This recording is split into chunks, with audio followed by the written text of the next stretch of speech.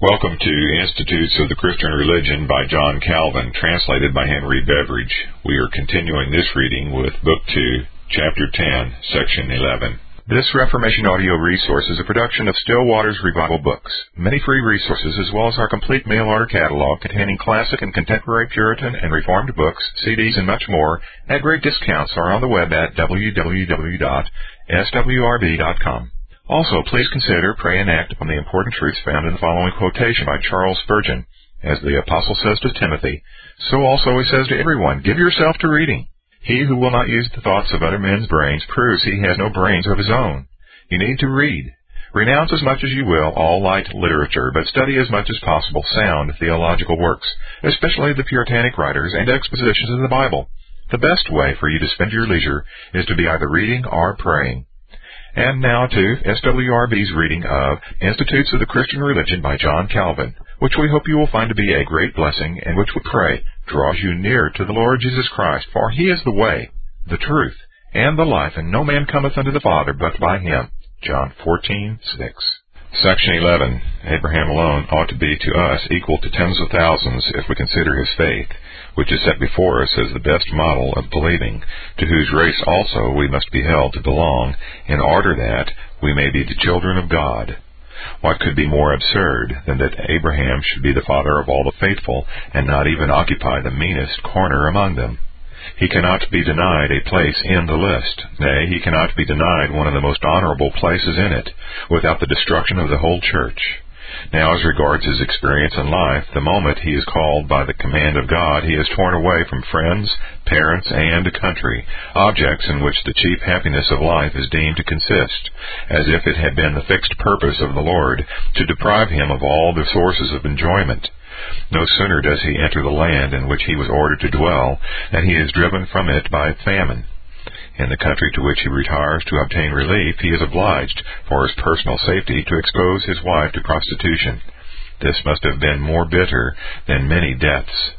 After returning to the land of his habitation, he is again expelled by famine. What is the happiness of inhabiting a land where you must so often suffer from hunger, nay, perish from famine, unless you flee from it? Then again, with Abimelech, he is reduced to the same necessity of saving his head by the loss of his wife. Genesis 12, verse 12. While he wanders up and down uncertain for many years, he is compelled, by the constant quarreling of servants, to part with his nephew, who was to him as a son. This departure must doubtless have cost him a pang, something like the cutting off of a limb. Shortly after, he learns that his nephew is carried off captive by the enemy. Wherever he goes, he meets with savage-hearted neighbors, who will not even allow him to drink of the wells which he has dug with great labor. For he would not have purchased the use from the king of Gerar if he had not been previously prohibited. After he had reached the verge of life, he sees himself childless, the bitterest and most unpleasant feeling to old age, until, beyond expectation, Ishmael is born, and yet he pays dearly for his birth in the reproaches of Sarah, as if he was the cause of domestic disturbance by encouraging the contumacy of a female slave. At length, Isaac is born. But in return, the firstborn Ishmael is displaced, and almost hostilely driven forth and abandoned. Isaac remains alone, and the good man, now worn out with age, has his heart upon him when shortly after he is ordered to offer him up in sacrifice. What can the human mind conceive more dreadful than for the father to be the murderer of his son? Had he been carried off by disease, who would not have thought the old man much to be pitied in having a son given to him in mockery, and in having his grief for being childless doubled to him? Had he been slain by some stranger, this would indeed have been much worse than natural death. But all these calamities are little compared with the murder of him by his father's hand. Thus, in fine, during the whole course of his life he was harassed and tossed in such a way that anyone desirous to give a picture of the calamitous life could not find one more appropriate. Let it not be said that he was not so very distressed, because he at length escaped from all these tempests. He is not said to lead a happy life who, after infinite difficulties during a long period, at last laboriously works out his escape, but he who calmly enjoys present blessings without any alloy of suffering. Section 12.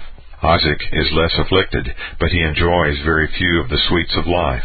He also meets with those vexations which do not permit a man to be happy on the earth. Famine drives him from the land of Canaan. His wife is torn from his bosom. His neighbors are ever and anon annoying and vexing him in all kinds of ways, so that he is even obliged to fight for water. At home he suffers great annoyance from his daughters-in-law. He is stung by the dissension of his sons, and has no other cure for this great evil than to send the son whom he had blessed into exile. Genesis 26 and 27. Jacob again is nothing but a striking example of the greatest wretchedness. His boyhood is passed most uncomfortably at home amidst the threats and alarms of his elder brother, and to these he is at length forced to give way. Genesis 27 and 28.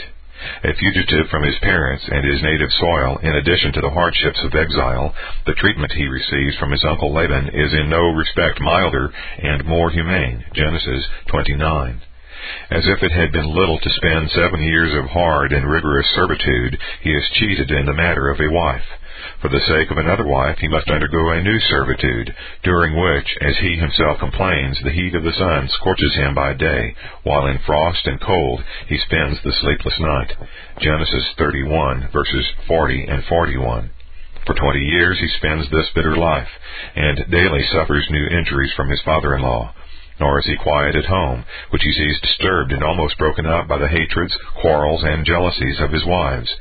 When he is ordered to return to his native land, he is obliged to take this departure in a manner resembling an ignominious flight. Even then he is unable to escape the injustice of his father-in-law, but in the midst of his journey is assailed by him with contumely and reproach. Genesis 31, verse 20. By and by much greater difficulty befalls him. Genesis 32 and 33. For as he approaches his brother, he has as many forms of death in prospect as a cruel foe could invent.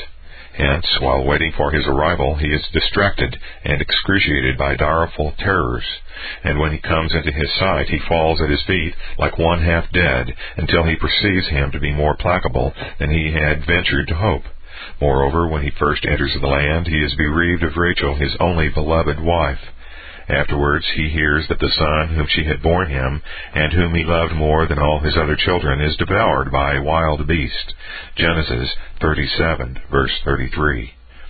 How deep the sorrow caused by his death he himself evinces when, after long tears, he obstinately refuses to be comforted, declaring that he will go down to the grave to his son mourning. In the meantime, what vexation, anxiety, and grief must he have received from the carrying off in dishonor of his daughter, and the cruel revenge of his sons, which not only brought him into bad odor with all the inhabitants of the country, but exposed him to the greatest danger of extermination. Genesis 34. Then follows the horrid wickedness of Reuben his firstborn, wickedness than which none could be committed more grievous. Genesis 36, verse 22. The dishonor of a wife being one of the greatest of calamities, what must be said when the atrocity is perpetuated by a son? Some time after, the family is again polluted with incest. Genesis 38, verse 18. All these disgraces might have crushed a mind otherwise the most firm and unbroken by misfortune. Towards the end of his life, when he seeks relief for himself and his family from famine, he is struck by the announcement of a new misfortune, that one of his sons is detained in prison, and that to recover him he must entrust to others his dearly beloved Benjamin. Genesis 42 and 43. Who can think that in such a series of misfortunes one moment was given him in which he could breathe secure? Accordingly, his own best witness, he declares to Pharaoh, quote, "Few and evil have the days of the years of my life been," unquote. Genesis 47, verse 9. In declaring that he had spent his life in constant wretchedness, he denies that he had experienced the prosperity which had been promised him by the Lord. Jacob, therefore, either formed a malignant and ungrateful estimate of the Lord's favor, or he truly declared that he had lived miserable on the earth. If so, it follows that his hope could not have been fixed on earthly objects. Section 13.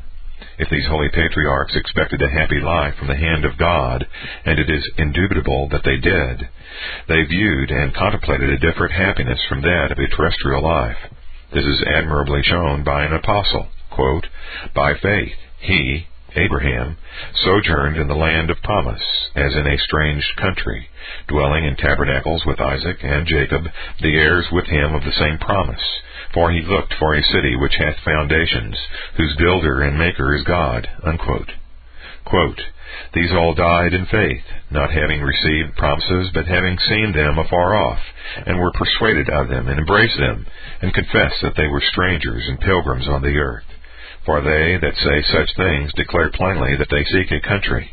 And truly, if they had been mindful of that country from whence they came out, they might have had opportunity to have returned. But now they desire a better country, that is, an heavenly. Wherefore God is not ashamed to be called their God, for he hath prepared for them a city." Unquote. Hebrews 11, verses 9, 10, and 13 through 16.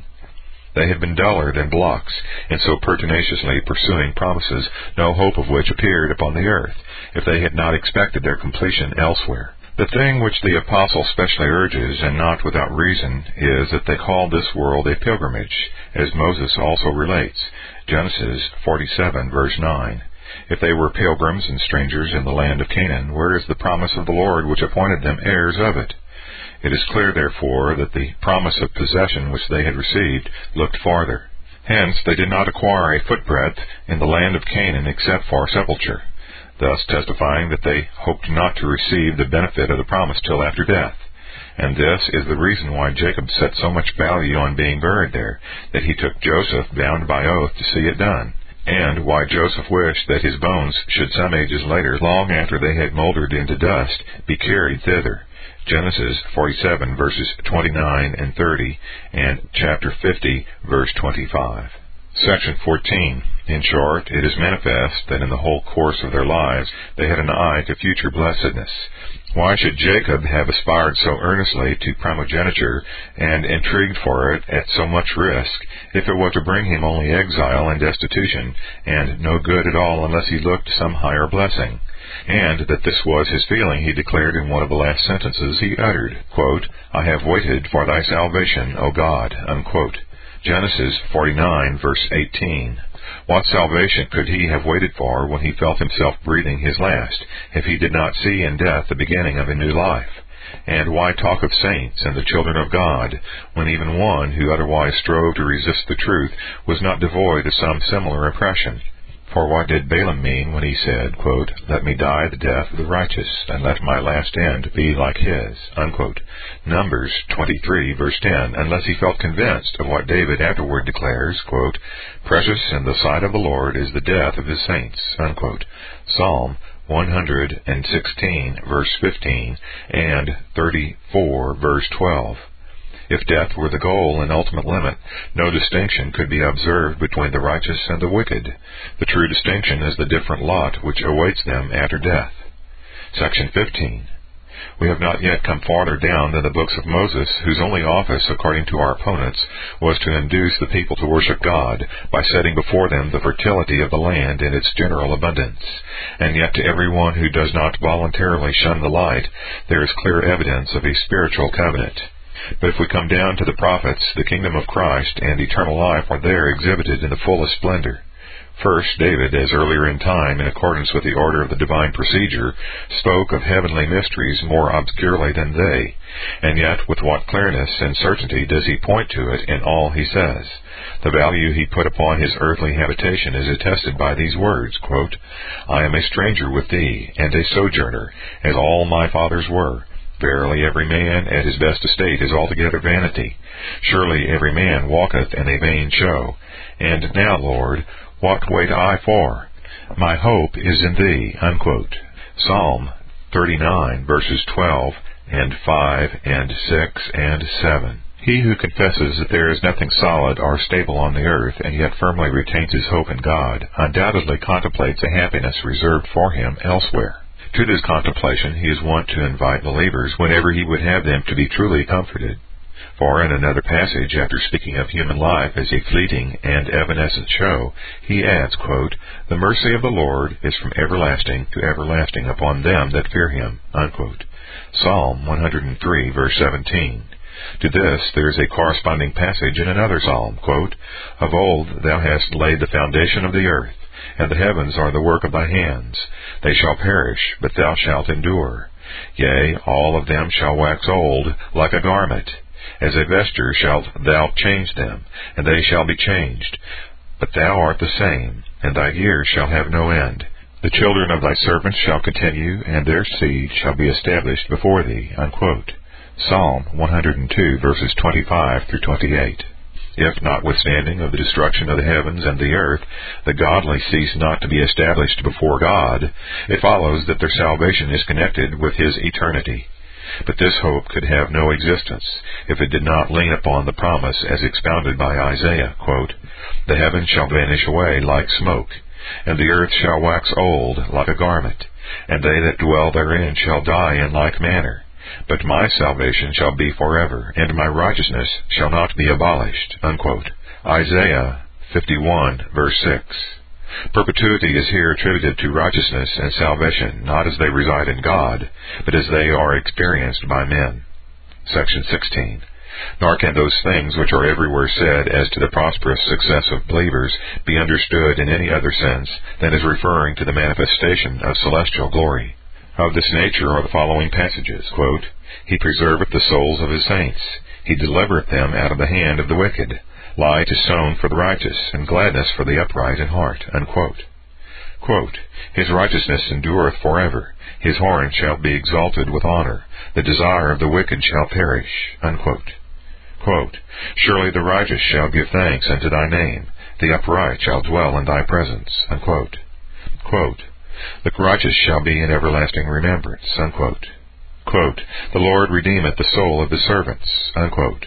Psalm 97, verses 10 and 11, 112, verses 9 and 10, 140, verse 13, and 112, verse 6, and 34, verse 22. But the Lord often leaves his servants not only to be annoyed by the violence of the wicked, but to be lacerated and destroyed, allows the good to languish in obscurity and squalid poverty, while the ungodly shine forth, as it were, among the stars, and even by withdrawing the light of his countenance does not leave them lasting joy. Wherefore David by no means disguises the fact that if believers fix their eyes on the present condition of the world, they will be grievously tempted to believe that, with God, integrity has neither favor nor reward. So much does impiety prosper and flourish, while the godly are oppressed with ignominy, poverty, contempt, and every kind of cross. The psalmist says, quote, "But as for me, my feet were almost gone. My steps had well nigh slipped. For I was envious of the foolish when I saw the prosperity of the wicked." Unquote. At length, after a statement of the case, he concludes, quote, "When I thought to know this, it was too painful for me until I went into the sanctuary of God. Then understood I their end." Unquote. Psalm 73, verses 2, 3, 16, and 17. Section 17. Therefore, even from this confession of David, let us learn that the Holy Fathers under the Old Testament were not ignorant that in this world God seldom or never gives his servants the fulfillment of what is promised them, and therefore has directed their minds to his sanctuary, where the blessings not exhibited in the present shadowy life are treasured up for them. This sanctuary was the final judgment of God, which, as they could not at all discern it by the eye, they were contented to apprehend by faith. Inspired with this confidence, they doubted not that whatever might happen in the world, a time would at length arrive when the divine promises would be fulfilled. This is attested by such expressions as these, quote, "As for me, I will behold thy face in righteousness. I shall be satisfied when I awake with thy likeness." Unquote. Psalm 17, verse 15. Quote, "I am like a green olive tree in the house of God." Unquote. Psalm 52, verse 8. Again, quote, "The righteous shall flourish like a palm tree. He shall grow like a cedar in Lebanon. Those that be planted in the house of the Lord shall flourish in the courts of our God. They shall still bring forth fruit in old age. They shall be fat and flourishing." Unquote.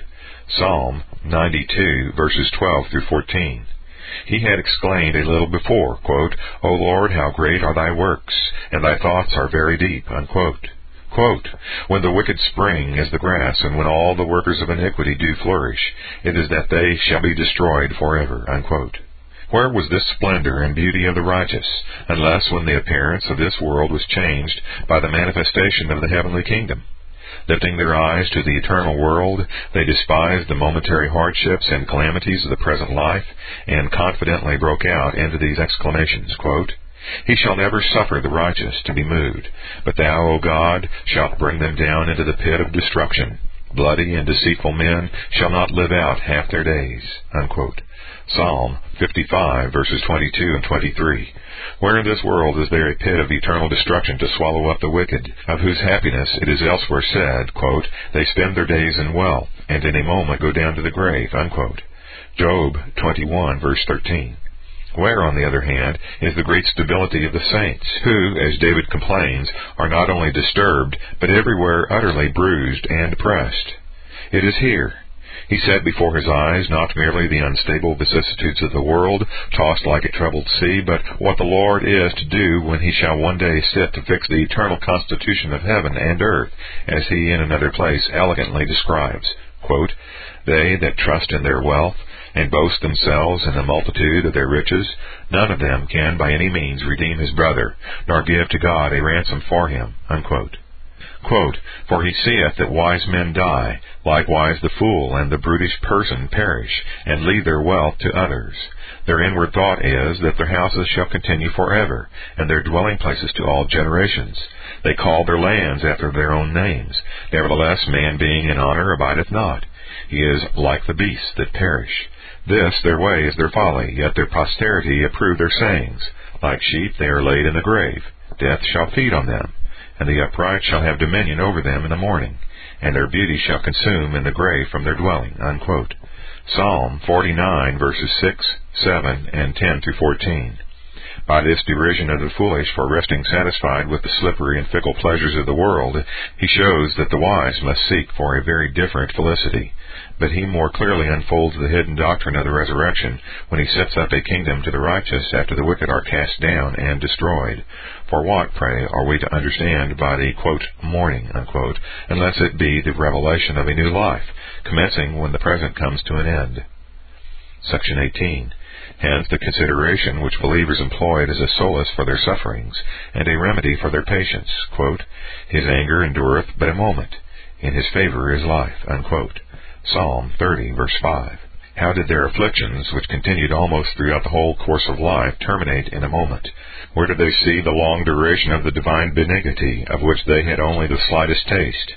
Had they clung to earth, they could have found nothing of the kind, but looking to heaven, they saw that the period during which the Lord afflicted his saints was but a moment, and that the mercies with which he gathers them are everlasting. On the other hand, they foresaw that for the wicked, who only dreamed of happiness for a day, there was reserved an eternal and never-ending destruction. Hence those expressions, quote, "The memory of the just is blessed, but the name of the wicked shall rot," unquote. Proverbs 10, verse 7. Quote, "Precious in the sight of the Lord is the death of his saints," unquote. Psalm 116, verse 15. Again in Samuel, quote, "The Lord will keep the feet of his saints, and the wicked shall be silent in darkness," unquote. 1 Samuel 2, verse 9, showing they knew well that however much the righteous might be tossed about, their latter end was life and peace, that how pleasant soever the delights of the wicked, they gradually lead down to the chambers of death. They accordingly designated the death of such persons as the death, quote, "of the uncircumcised," unquote, that is, persons cut off from the hope of resurrection. Ezekiel 28, verse 10, and 31, verse 18. Hence David could not imagine a greater curse than this, quote, "Let them be blotted out of the book of the living, and not to be written with the righteous," unquote. Psalm 69, verse 28. Section 19. The most remarkable passage of all is that of Job, quote, "I know that my Redeemer liveth, and that he shall stand at the latter day upon the earth. And though after my skin worms destroy this body, yet in my flesh shall I see God, whom I shall see for myself, and my eye shall behold, and not another," unquote. Job 19, verses 25 through 27. Those who would make a display of their acuteness pretend that these words are to be understood not of the last resurrection, but of the day when Job expected that God would deal more gently with him.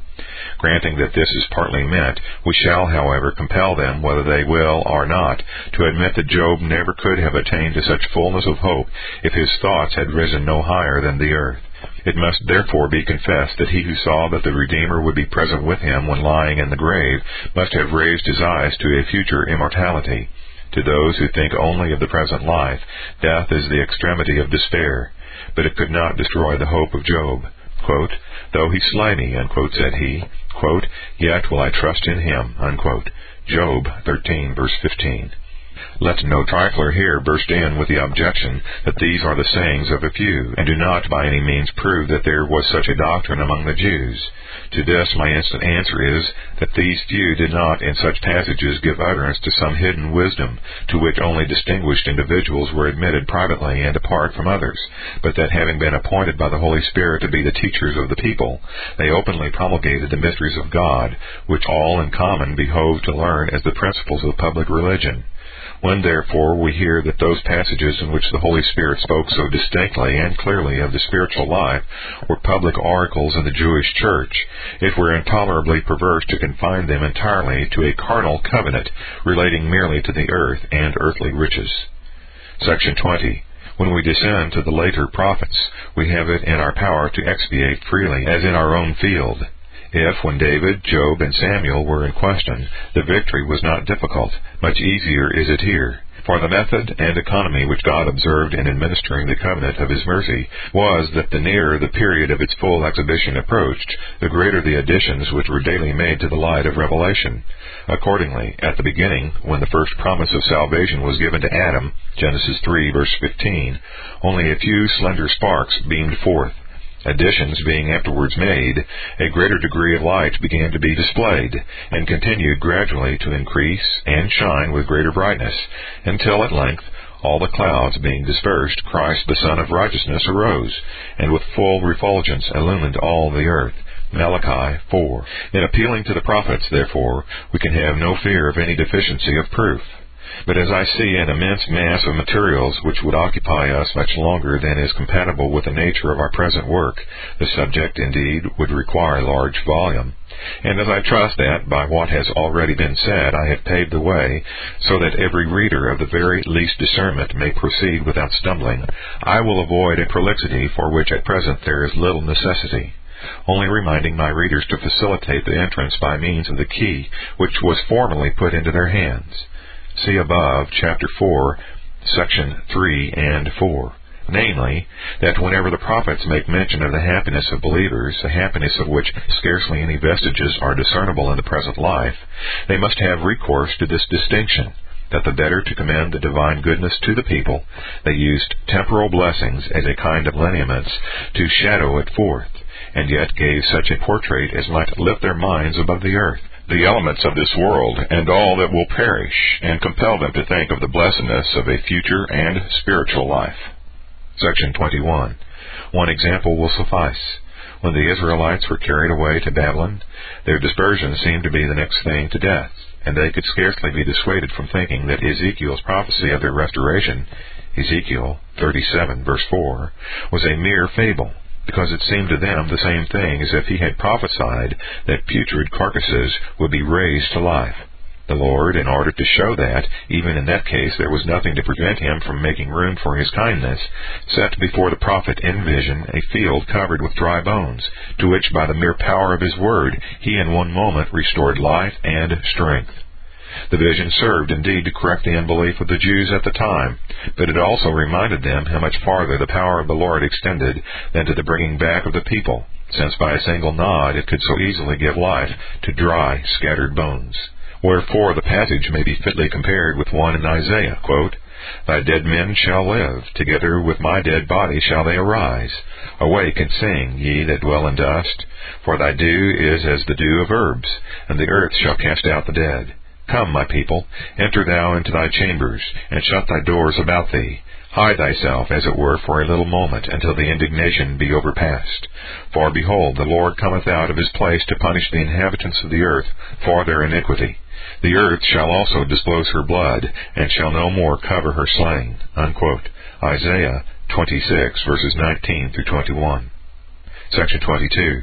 It were absurd, however, to interpret all the passages on a similar principle, for there are several which point without any veil to the future immortality which awaits believers in the kingdom of heaven.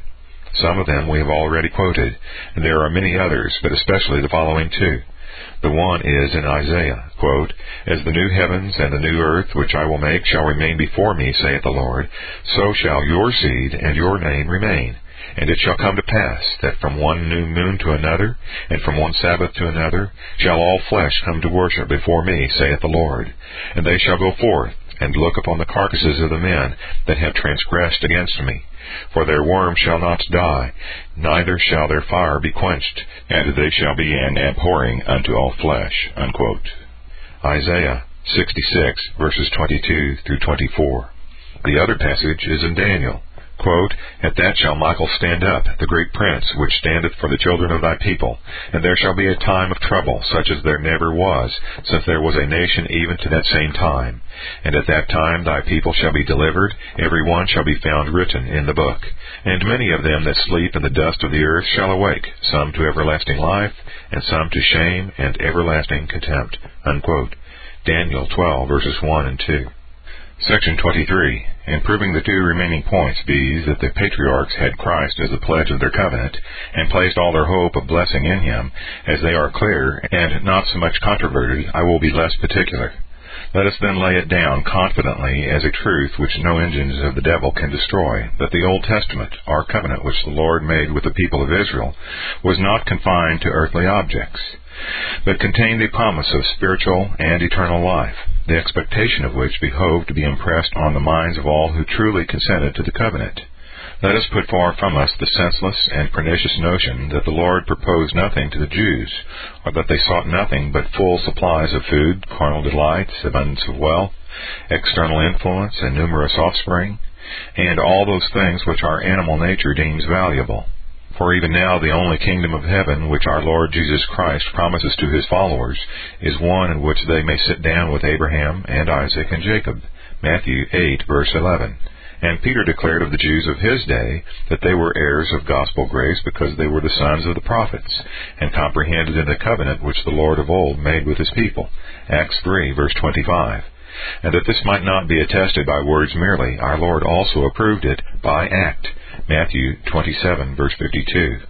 At the moment when he rose again, he deigned to make many of the saints partakers of his resurrection, and allowed them to be seen in the city, thus giving a sure earnest that everything which he did and suffered in the purchase of eternal salvation belonged to believers under the Old Testament just as much as to us.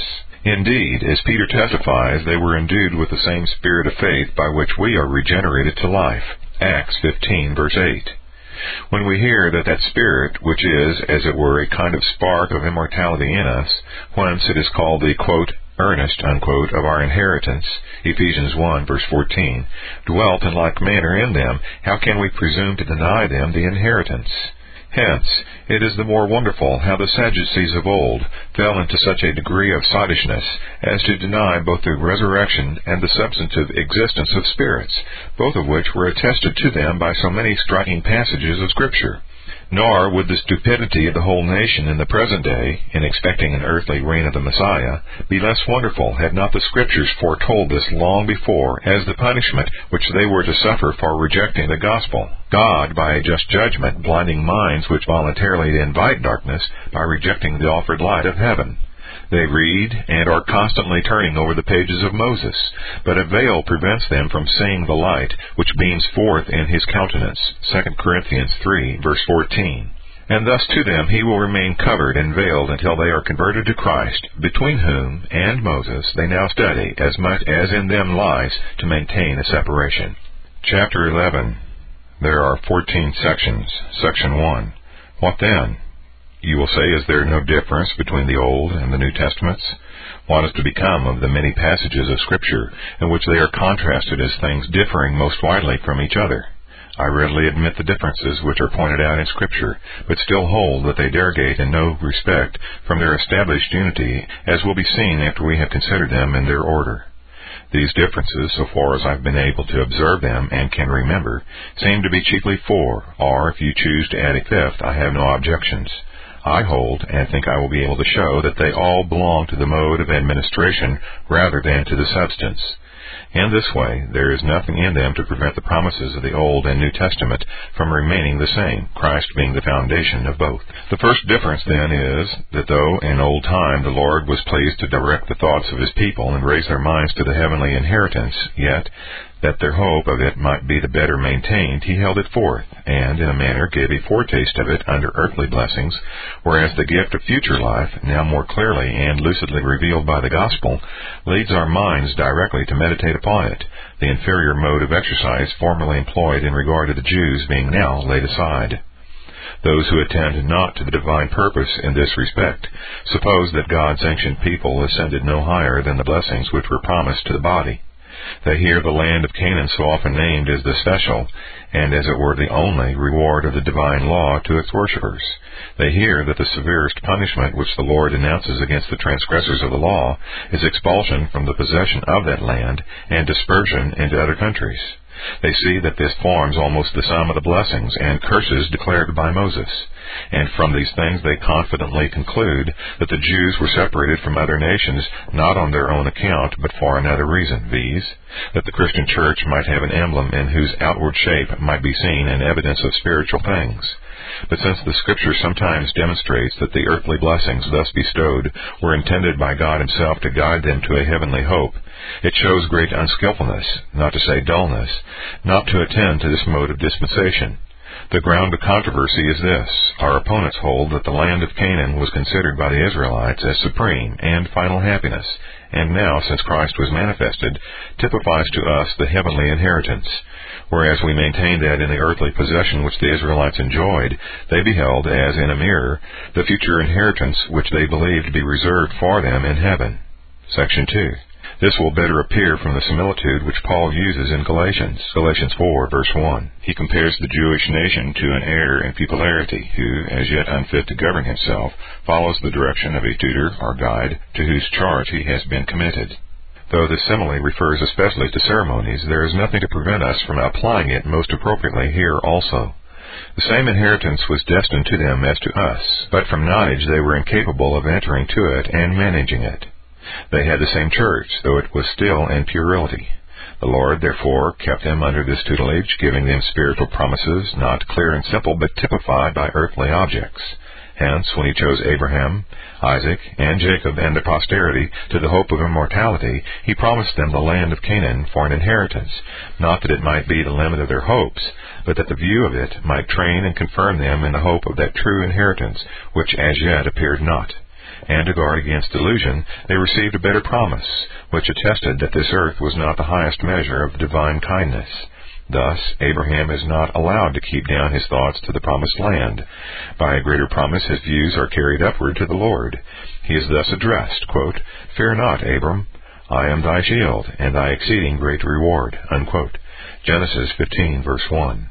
Here we see that the Lord is the final reward promised to Abraham, that he might not seek a fleeting and evanescent reward in the elements of this world, but look to one which was incorruptible.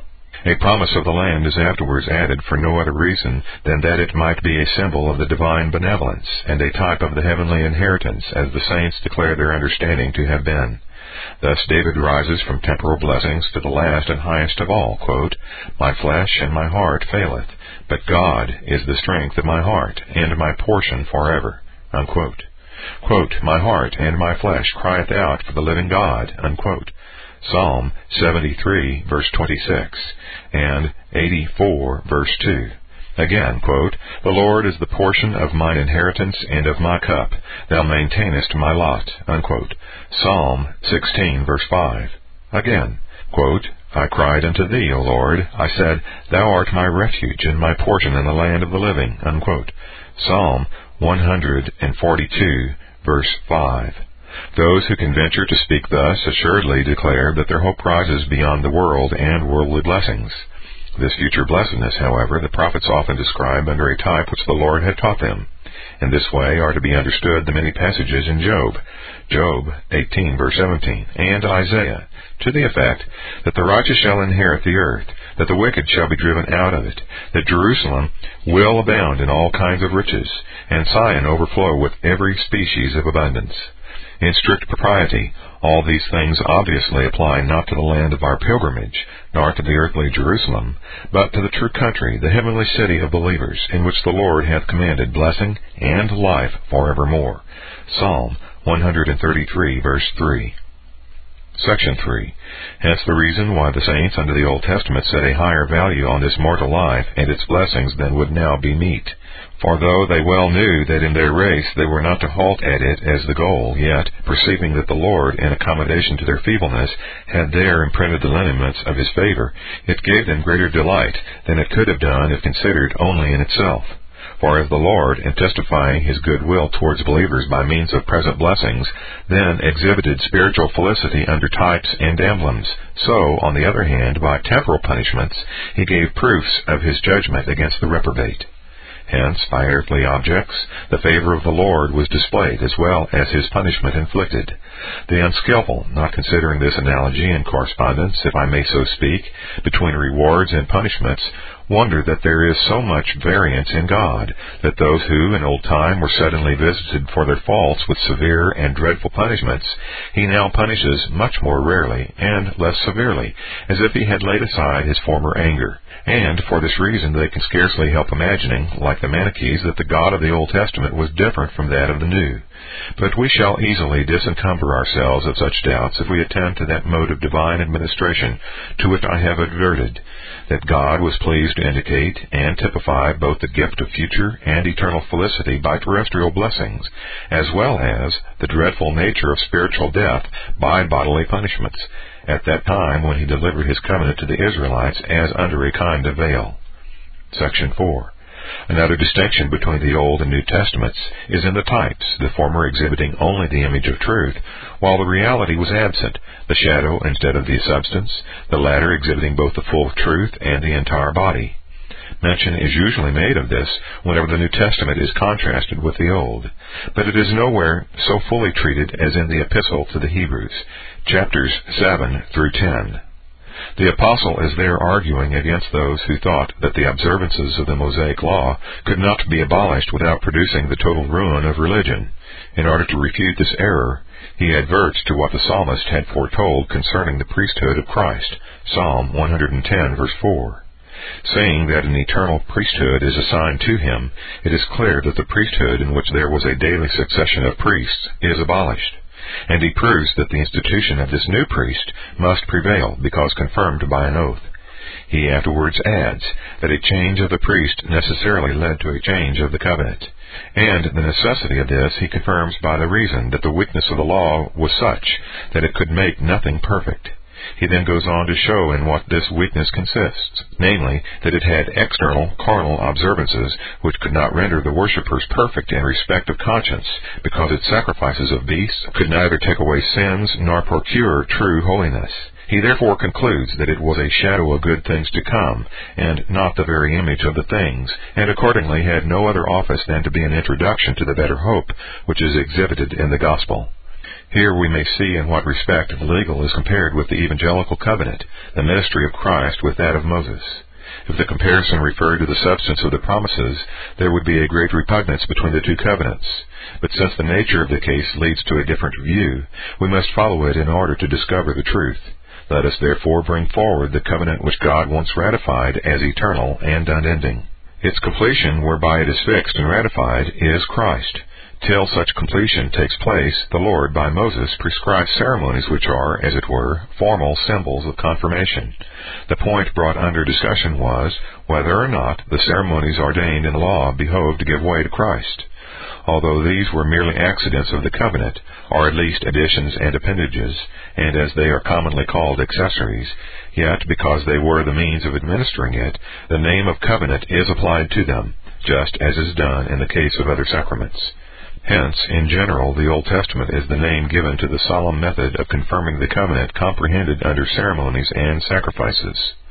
Since there is nothing substantial in it, until we look beyond it, the apostle contends that it behoved to be annulled and become antiquated, Hebrews 7, verse 22, to make room for Christ, the surety and mediator of a better covenant, by whom the eternal sanctification of the elect was once purchased, and the transgressions which remained under the law wiped out.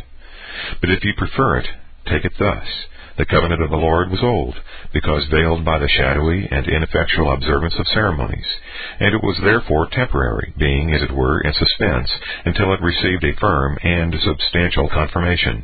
Then only did it become new and eternal when it was consecrated and established in the blood of Christ. Hence the Savior, in giving the cup to his disciples in the Last Supper, calls it the cup of the New Testament in his blood, intimating that the covenant of God was truly realized, made new and eternal, when it was sealed with his blood. Section 5. It is now clear in what sense the Apostle said, in Galatians 3, verse 24, and 4, verse 1, that by the tutelage of the law the Jews were conducted to Christ, before he was exhibited in the flesh.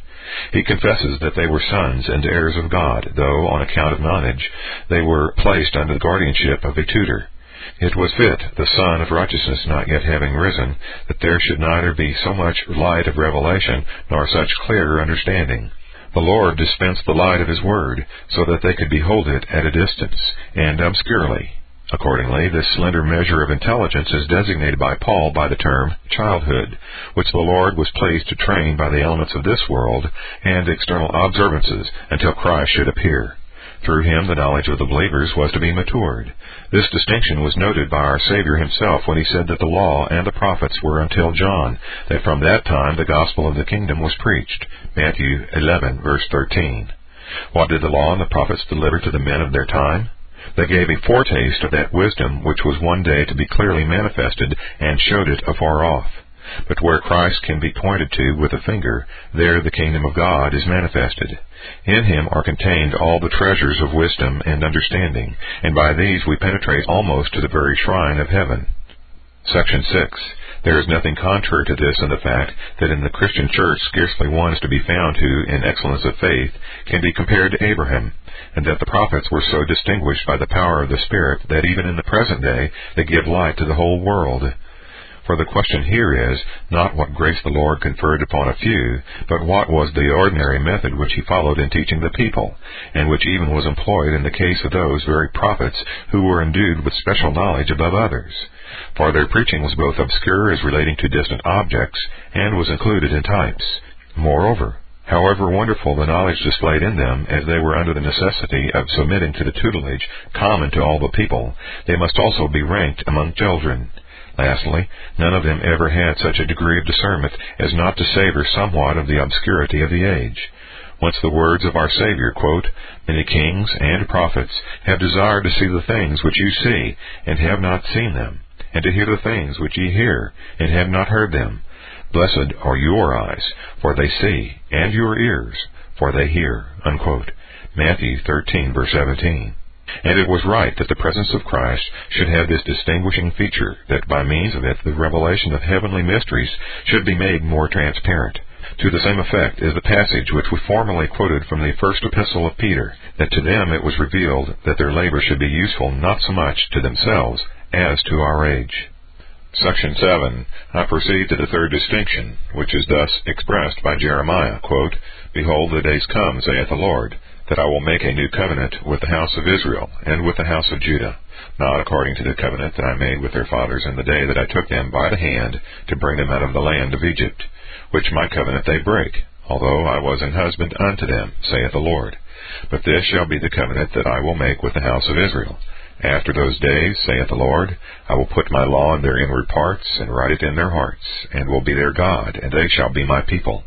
And they shall teach no more every man his neighbor, and every man his brother, saying, Know the Lord, for they shall all know me, from the least of them unto the greatest of them," unquote. Jeremiah 31, verses 31 through 34. From these words the apostle took occasion to institute a comparison between the law and the gospel, calling the one a doctrine of the letter, the other a doctrine of the Spirit, describing the one as formed on tables of stone, the other on tables of the heart, the one the preaching of death, the other of life, the one of condemnation, the other of justification, the one made void, the other permanent. 2 Corinthians 3, verses 5 and 6. The object of the apostle being to explain the meaning of the prophet, the words of the one furnish us with the means of ascertaining what was understood by both. And yet there is some difference between them, for the apostle speaks of the law more disparagingly than the prophet. This he does not simply in respect of the law itself, but because there were some false zealots of the law who, by perverse zeal for ceremonies, obscured the clearness of the gospel. He treats of the nature of the law with reference to their error and foolish affection. It will, therefore, be proper to attend to this peculiarity in Paul. Both, however, as they are contrasting the Old and New Testament, consider nothing in the law but what is peculiar to it. For example, the law everywhere contains promises of mercy, but as these are adventitious to it, they do not enter into the account of the law as considered only in its own nature. All which is attributed to it is that it commands what is right, prohibits crimes, holds forth rewards to the cultivators of righteousness, and threatens transgressors with punishment, while at the same time it neither changes nor amends that depravity of heart which is naturally inherent in all. Section 8. Let us now explain the Apostles' contrast step by step. The Old Testament is literal, because promulgated without the efficacy of the Spirit. The New spiritual, because the Lord has engraven it on the heart. The second antithesis is a kind of exposition of the first. The old is deadly, because it can do nothing but involve the whole human race in a curse. The new is the instrument of life, because those who are freed from the curse it restores to favor with God. The former is the ministry of condemnation, because it charges the whole sons of Adam with transgression. The latter the ministry of righteousness, because it unfolds the mercy of God, by which we are justified. The last antithesis must be referred to the ceremonial law. Being a shadow of things to come, it behoved in time to perish and vanish away. Whereas the gospel, inasmuch as it exhibits the very body, is firmly established forever. Jeremiah, indeed, calls the moral law also a weak and fragile covenant, but for another reason, namely, because it was immediately broken by the sudden defection of an ungrateful people. But as the blame of such violation is in the people themselves, it is not properly alleged against the covenant. The ceremonies, again, inasmuch as through their very weakness they were dissolved by the advent of Christ, had the cause of weakness from within. Moreover, the difference between the spirit and the letter must not be understood as if the Lord had delivered his law to the Jews without any good result. That is, as if none had been converted to him. It is used comparatively to commend the riches of the grace with which the same lawgiver, assuming as it were a new character, honored the preaching of the gospel. When we consider the multitude of those whom, by the preaching of the gospel, he has regenerated by his Spirit, and gathered out of all nations into the communion of his church, we may say that those of ancient Israel who, with sincere and heartfelt affection, embraced the covenant of the Lord, were few or none, though the number is great when they are considered in themselves without comparison. Section 9. Out of the third distinction, a fourth arises. In Scripture, the term bondage is applied to the Old Testament, because it begets fear, and the term freedom to the New, because production of confidence and security. Thus Paul says to the Romans, quote, "Ye have not received the spirit of bondage again to fear, but ye have received the spirit of adoption, whereby we cry, Abba, Father." Unquote. Romans 8, verse 15. To the same effect is the passage in the Hebrews, quote, "For ye are not come unto the mount that might be touched, and that burned with fire, nor unto blackness, and darkness, and tempest, and the sound of the trumpet, and the voice of words, which voice they had heard entreated that the word should not be spoken to them any more, for they could not endure that which was commanded. And if so much as a beast touch the mountain, it shall be stoned, or thrust through with a dart.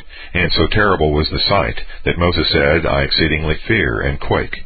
But ye are come unto Mount Sion, and unto the city of the living God, the heavenly Jerusalem," unquote, etc. Hebrews 12, verses 18 through 22. What Paul briefly touches on in the passage which we have quoted from the Romans, he explains more fully in the epistle to the Galatians, where he makes an allegory of the two sons of Abraham in this way, quote, "Agar is Mount Sinai in Arabia, and answereth to Jerusalem, which now is, and is in bondage with her children. But Jerusalem, which is above, is free, which is the mother of us all," unquote. Galatians 4, verses 25 and 26.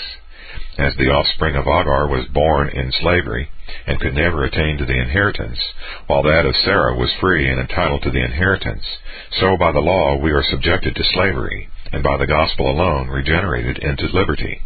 The sum of the matter comes to this. The Old Testament filled the conscience with fear and trembling. The New inspires it with gladness. By the former, the conscience is held in bondage. By the latter, it is manumitted and made free. If it be objected that the Holy Fathers among the Israelites, as they were endued with the same spirit of faith, must also have been partakers of the same liberty and joy, we answer that neither was derived from the law. But feeling that by the law they were oppressed like slaves, and vexed with a disquieted conscience, they fled for refuge to the gospel. And accordingly, the peculiar advantage of the gospel was that, contrary to the common rule of the Old Testament, it exempted those who were under it from those evils. Then again, we deny that they did possess the spirit of liberty and security in such a degree as not to experience some measure of fear and bondage. For, however, they might enjoy the privilege which they had obtained through the grace of the gospel, they were under the same bonds and burdens of observances as the rest of their nation. Therefore, seeing they were obliged to the ancient observance of ceremonies, which were the symbols of a tutelage bordering on slavery, and handwritings by which they acknowledged their guilt, but did not escape from it, they are justly said to have been, comparatively, under a covenant of fear and bondage in respect of that common dispensation under which the Jewish people were then placed. Section 10. The three last contrasts which we have adverted in Section 4, 7, and 9 are between the law and the gospel, and hence in these the law is designated by the name of the Old, and the gospel by that of the New Testament. The first is of wider extent, Section 1, comprehending under it the promises which were given even before the law. When Augustine maintained that these were not to be included under the name of the Old Testament, he took a most correct view, and meant nothing different from what we have now taught. For he had in view those passages of Jeremiah and Paul in which the Old Testament is distinguished from the word of grace and mercy. In the same passage, Augustine, with great shrewdness, remarks that from the beginning of the world, the sons of promise, the divinely regenerated, who through faith working by love obeyed the commandments, belonged to the New Testament, entertaining the hope not of carnal, earthly, temporal, but spiritual, heavenly, and eternal blessings, believing especially in a mediator, by whom they doubted not, both that the Spirit was administered to them, enabling them to do good, and pardon imparted as often as they sinned. The thing which he thus intended to assert was, that all the saints mentioned in Scripture from the beginning of the world, as having been specially selected by God, were equally with us partakers of the blessing of eternal salvation. The only difference between our division and that of Augustine is that ours, in accordance with the words of our Savior, quote, all the prophets and the law prophesied until John, unquote, Matthew 11, verse 13, distinguishes between the gospel light and that more obscure dispensation of the word which preceded it, while the other division simply distinguishes between the weakness of the law and the strength of the gospel.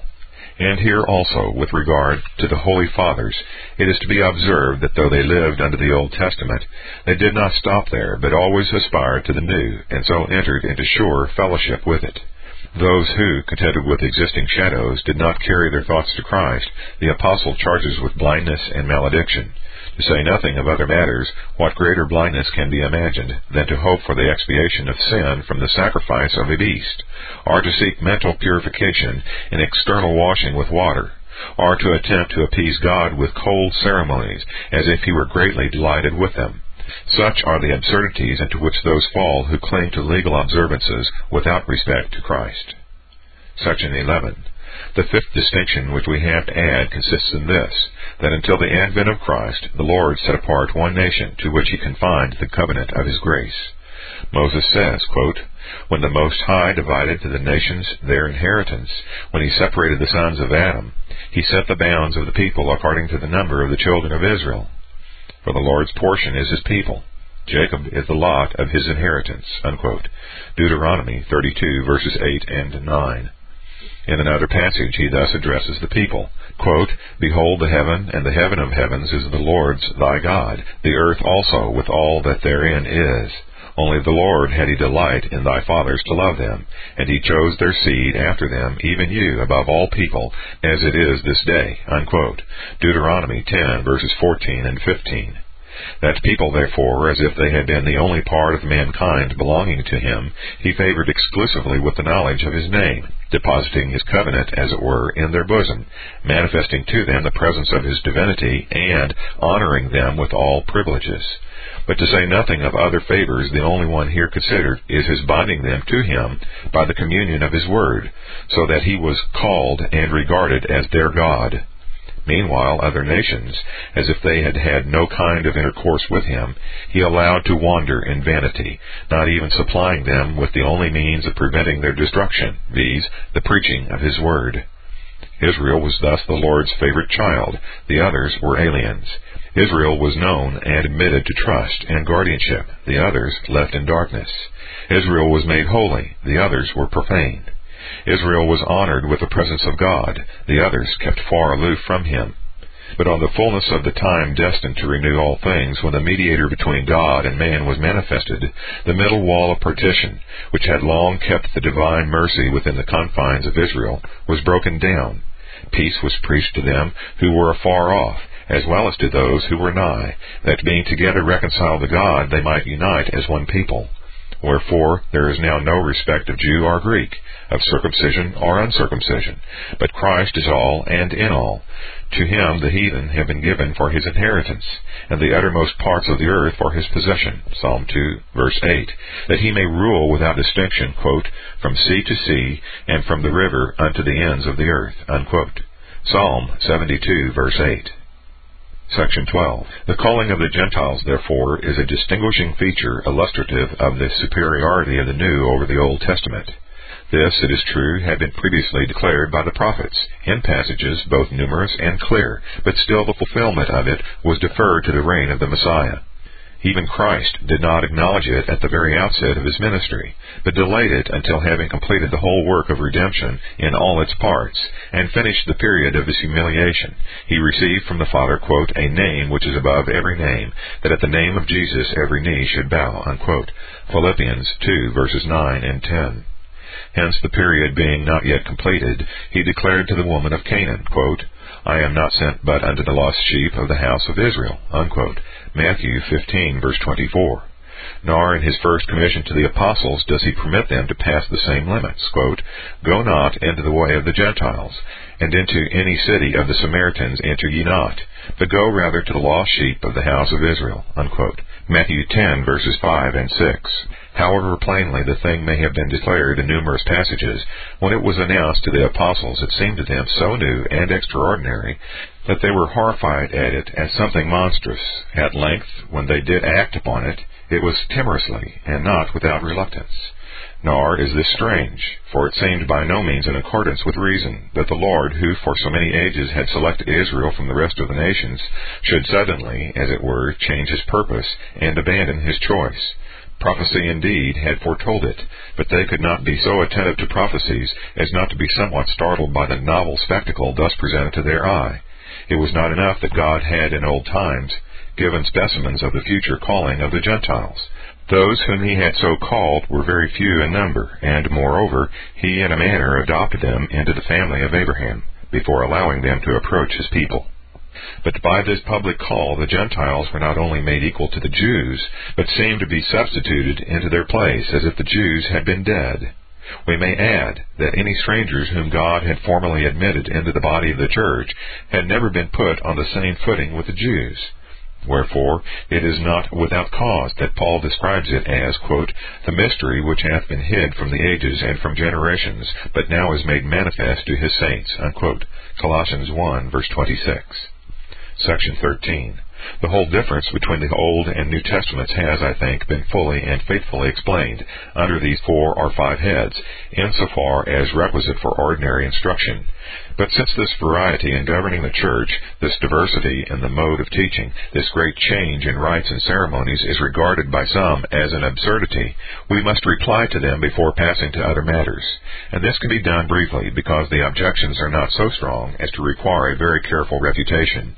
It is unreasonable, they say, to suppose that God, who is always consistent with himself, permitted such a change as afterwards to disapprove what he had once ordered and commended. I answer that God ought not to be deemed mutable, because he adapts different forms to different ages, as he knows to be expedient for each. If the husbandman prescribes one set of duties to his household in winter, and another in summer, we do not therefore charge him with fickleness, or think he deviates from the rules of good husbandry, which depends on the regular course of nature. In like manner, if a father of a family, in educating, governing, and managing his children, pursues one course in boyhood, another in adolescence, and another in manhood, we do not therefore say that he is fickle, or abandons his opinions. Why then do we charge God with inconstancy, when he makes fit and congruous arrangements for diversities of times? The latter similitude ought to be completely satisfactory. Paul likens the Jews to children, and Christians to grown men. Galatians 4, verse 1. What irregularity is there in the divine arrangement which confined them to the rudiments which were suitable to their age, and trains us by a firmer and more manly discipline? The constancy of God is conspicuous in this, that he delivered the same doctrine to all ages, and persists in requiring that worship of his name which he commanded at the beginning. His changing the external form and manner does not show that he is liable to change. Insofar he has only accommodated himself to the mutable and diversified capacities of man. Section 14. But it is said, whence this diversity, save that God chose to make it? Would it not have been as easy for him from the first, as after the advent of Christ, to reveal eternal life in clear terms without any figures, to instruct his people by a few clear sacraments, to bestow his Holy Spirit, and diffuse his grace over the whole globe? This is very much the same as to bring a charge against God, because he created the world at so late a period when he could have done it at the first, or because he appointed the alternative changes of summer and winter, of day and night. With a feeling common to every pious mind, let us not doubt that everything which God has been done wisely and justly, although we may be ignorant of the cause which required that it should be so done. We should arrogate too much to ourselves, were we not to concede to God that he may have reasons for his counsel, which we are unable to discern. It is strange, they say, that he now repudiates and abominates the sacrifices of beasts, and the whole apparatus of that Levitical priesthood in which he formerly delighted, as if those external and transient matters could delight God or affect him in any way. It has already been observed that he appointed none of these things on his own account, but instituted them all for the salvation of men. If a physician, adopting the best method, effects a cure upon a youth, and afterwards, when the same individual has grown old and is again subject to the same disease, employs a different method of cure, can it be said that he repudiates the method which he formerly approved? Nay, continuing to approve of it, he only adapts himself to the different periods of life. In like manner, it was necessary in representing Christ in his absence, and predicting his future advent, to employ a different set of signs from those which are employed now that his actual manifestation is exhibited. It is true that since the advent of Christ, the calling of God is more widely addressed to all nations, and the graces of the Spirit more liberally bestowed than they had previously been.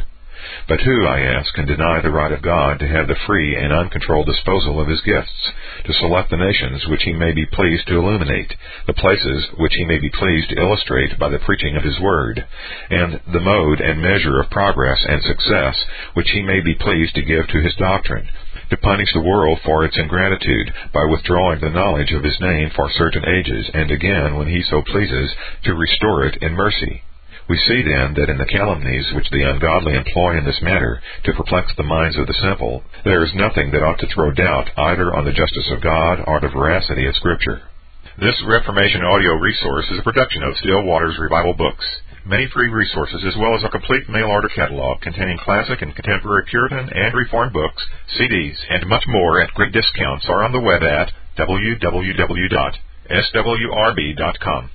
We can also be reached by email at swrb@swrb.com, by phone at 780-450-3730, by fax at 780-468-1096, or by mail at 4710-37A Avenue, Edmonton, AB, Canada, T6L3T5.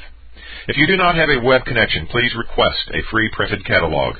If you do have a web connection and would like to be added to our email list, please send an email to add@swrb.com or swrb@swrb.com with the word add in the subject line. SWRB's email list is a double opt-in list. So once you've sent us your email address, you will be asked by email to confirm that you want to join our list using the email address you have supplied. Your email information will be kept confidential, and you can easily remove yourself from our email list by simply emailing us at swrb@swrb.com with the word remove in the subject line. Once you are on our email list, you will be alerted to all the new free Reformation resources, free MP3s, free electronic books and text, etc. SWRB makes available on the web, as well as, at times, to our best discounts and super specials. We also encourage you to reproduce this audio resource and to pass it on to your friends, but we only authorize this as long as the full content of the message, including the header and trailer, is not altered in any way, and as long as the audio file or cassette is given away for free. Thank you again for listening to this SWRB reading, and remember that Isaiah 26:3 states, "Thou wilt keep him in perfect peace, whose mind is stayed on thee, because he trusteth in thee." And 2 Corinthians 13:11 concludes, "Finally, brethren, farewell. Be perfect, be of good comfort, be of one mind, live in peace, and the God of love and peace shall be with you."